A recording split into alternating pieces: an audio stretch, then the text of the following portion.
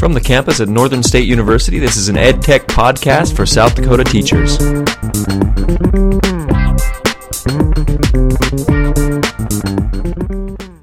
Yes, this is another episode. So today we are going to talk about the New Media Consortium's Horizon Report. Every year, the New Media Consortium puts out a report of technologies and ideas that they expect to be coming forth in the next few years. And more specifically, I want to look at the 2014 K-12 report and the technology section of that report, because there are 6 major areas of technology that they are saying are going to play a part of K-12 education in the future. All right, well, let's look at them. First, the idea of bring your own device is going to continue to spread, according to the New Media Consortium, that more and more students in schools across the country will have a bring your own device type of situation where they have to bring their own device. So that could be a laptop, that could be a tablet. It's certainly part of the way that things are going in our information age, when many students have smartphones and other devices that they bring with them. So bring your own device. With people bringing different devices into the school, that means introducing the possibility of more viruses to be shared and more troubles as far as administration goes. But according to the New Media Consortium, this is going to continue to be a increasing activity. You may be wondering why this idea of bring your own device will continue to grow.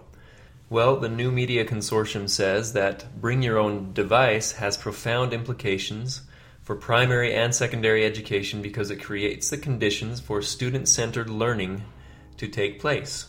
And it's true. With students bringing devices to school, there are a lot of opportunities for more student-centered learning to happen if each student has their own device. And also if the device is familiar to the student. It's not the kind of thing where you have to go to the cart, pull out the laptops, open them up. Students have no idea how to log into this device. They don't understand where all the apps are or where all the programs are. So if they bring their own device, they already know these things. They can already log in. It's a very quick process, and they're familiar with the device that they bring.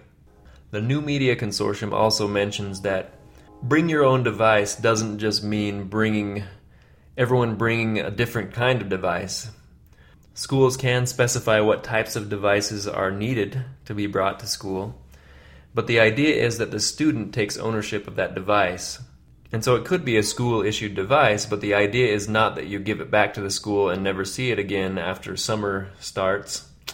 Instead, it's your own device.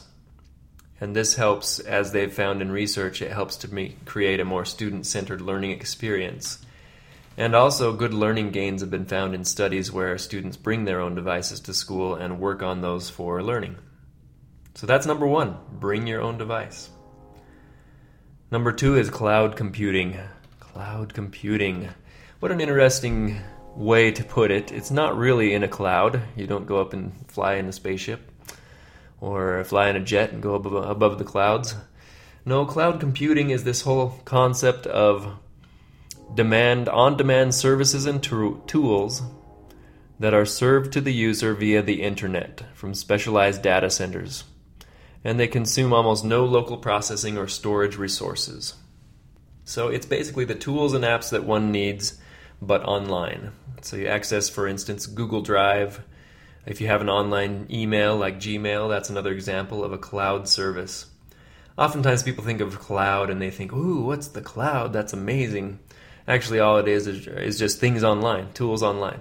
So cloud computing has become widely recognized as a means of improving productivity and expanding collaboration in education. And this is going to continue to happen. There will be more collaboration expanding in education. It'll expand really far. I don't know. But anyway, that's what they're saying is the cloud computing will allow students to do more and more. And actually, long ago, I used to talk to people about this very concept. I would tell them that the internet really is the operating system of the future, meaning that it doesn't matter if you're on Linux, Windows, Macintosh, iPad, whatever you're on, you can still access those services that you need on the internet. This idea of cloud computing really helps students and teachers to be more productive in their work because they can access things from the cloud. Doesn't matter what device they're on. And so if you go home to work on something, you can still access it from home, even though you might have worked on it earlier in the day from your office.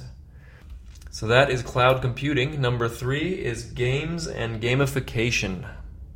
Okay, there's a culture around digital games, and it's growing to encompass a substantial portion of the world's population. The gaming industry is producing a steady stream of games, and it's a multi-billion-dollar industry. And in fact, they've done studies about gaming and so forth, and the study by the APA, for instance, American Psychological Association, highlights the cognitive, motivational, and emotional and social impact video games have on human behavior. And they have a great potential to teach forms of thought and behaviors to students. Games do. As a teacher, you might think, well, really? My students are going to come to school and play games? Well, not video games necessarily, like the ones that they're used to playing. But certainly there's a place for learning games in education. And there are actually a lot of games already created that help students to learn. And there have been a lot of studies done with games that weren't created for learning that also do help learning to happen. Things like Minecraft, in which students learn how to work together. Also under the concept of gamified learning or gamification, edumacation. There's this whole concept of badging, right? Getting badges for things that we do. Sort of a micro-learning concept where every little thing that we do has a badge associated with it. Kind of like merit badges in scouting. You earn the merit badge when you finish the set of prescribed steps or requirements. So in learning, you can earn badges as well, and these are digital badges, and this has become a popular concept. A friend of mine, Rick West, out at BYU, has been doing badges for educators who are learning to become educators, and they do digital badges once they've learned a certain technology that would be relevant to their learning. Very good work out there. So gamification. And this goes back also to the concept of digital natives, in which digital natives would like to play games, right? They want to make things fun. Learning should be fun to them, they think. So that's the concept of gamification. Next is learning analytics. It's collecting data on our students on a daily or very quick basis so that we have a large amount of big data. As we collect it, we keep it together. We have a large amount of big data about each student and what their knowledge is and what their learning is like. So for educators, this is a very helpful tool because you know exactly what each student understands, and you can collect a lot of data today with the technologies that are available to us. So for instance, if each day in class you have a nice poll that you do and each student has their own iPad and responds to that poll, or each hour of the day even, you can start collecting that data, and then you'll understand where your students are with regard to a certain point of view or a certain amount of knowledge that they should have. So learning analytics has become quite important in education. Some of the problems, though, with this is as you start collecting a lot of data, where does that data go and who owns that data, right? Because a lot of people think it should be private to each student, that no one else should be able to view this data. Other people think that maybe a researcher like myself or somebody else should have access to that data and be able to use that data in studies. So it's kind of a big question with learning analytics, but this whole idea of being able to collect a lot of data about your students is upcoming and going to continue to be important in technology and education. Next, and fifth, is the Internet of Things. The Internet of Things is a network of connected objects that link the physical world with the world of information through the web. And so we're talking about objects that are internet connected, that are small, that are everywhere. Because they are connected to the internet, there are extra functions that they can do. So we have things, for instance, like internet-enabled appliances, gaining traction in the consumer industry. So, for instance, your fridge might automatically order milk for you once it realizes that you are almost out of milk. Or it might not want to open for you once you have gained a certain weight. It might say, "Shut that door, fatty." Actually, that's probably not how you'd want your fridge to work. But anyway, the idea is that the appliance or the thing is connected to the internet and can therefore do some pretty amazing stuff. So how can we use this in education? Well, some examples that were given by the New Media Consortium include embedding historical objects, shares stories about those objects. So those objects are connected to the internet, and it makes it more authentic to be able to view those objects and to be a part of those objects. Right now, this is sort of far out as far as being adopted. It's a little bit further out than things like cloud computing or bringing your own device. But they are saying that it's possible that students could even be recognized as soon as they set foot on campus, and everything from science laboratory equipment to lockers automatically might calibrate themselves to suit student specifications and needs. And of course, learning objects as well, objects that could be connected to be learned about in interesting new ways. So that one's a little bit further ahead. And then finally we have wearable technologies.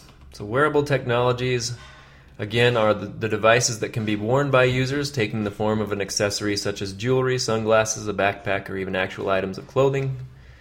And these items can conveniently integrate tools that do things like track sleep, movement, location, and social media. You might have heard of the Fitbit, where you can run and it tracks how much you've run.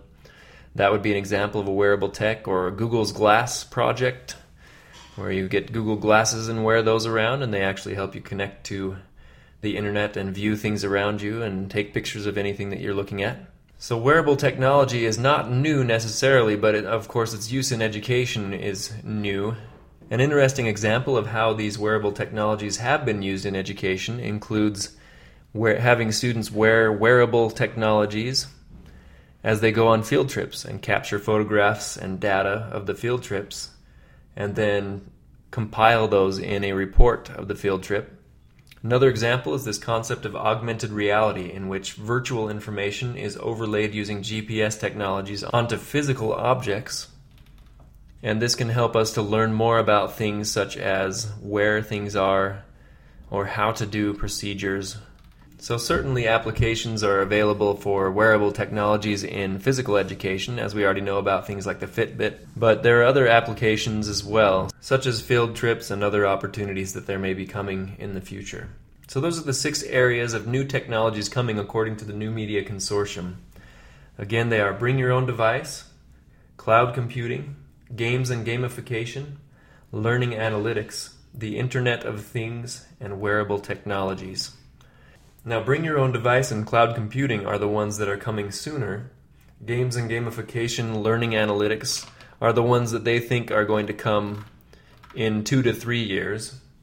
And then the Internet of Things and wearable technologies are the ones that will be adopted in 4 to 5 years. So it's really kind of interesting to look at the types of new technologies that we think will be coming down the pike in the future and how they might be adopted in education. Well, we'll see you next week. Thank you for listening.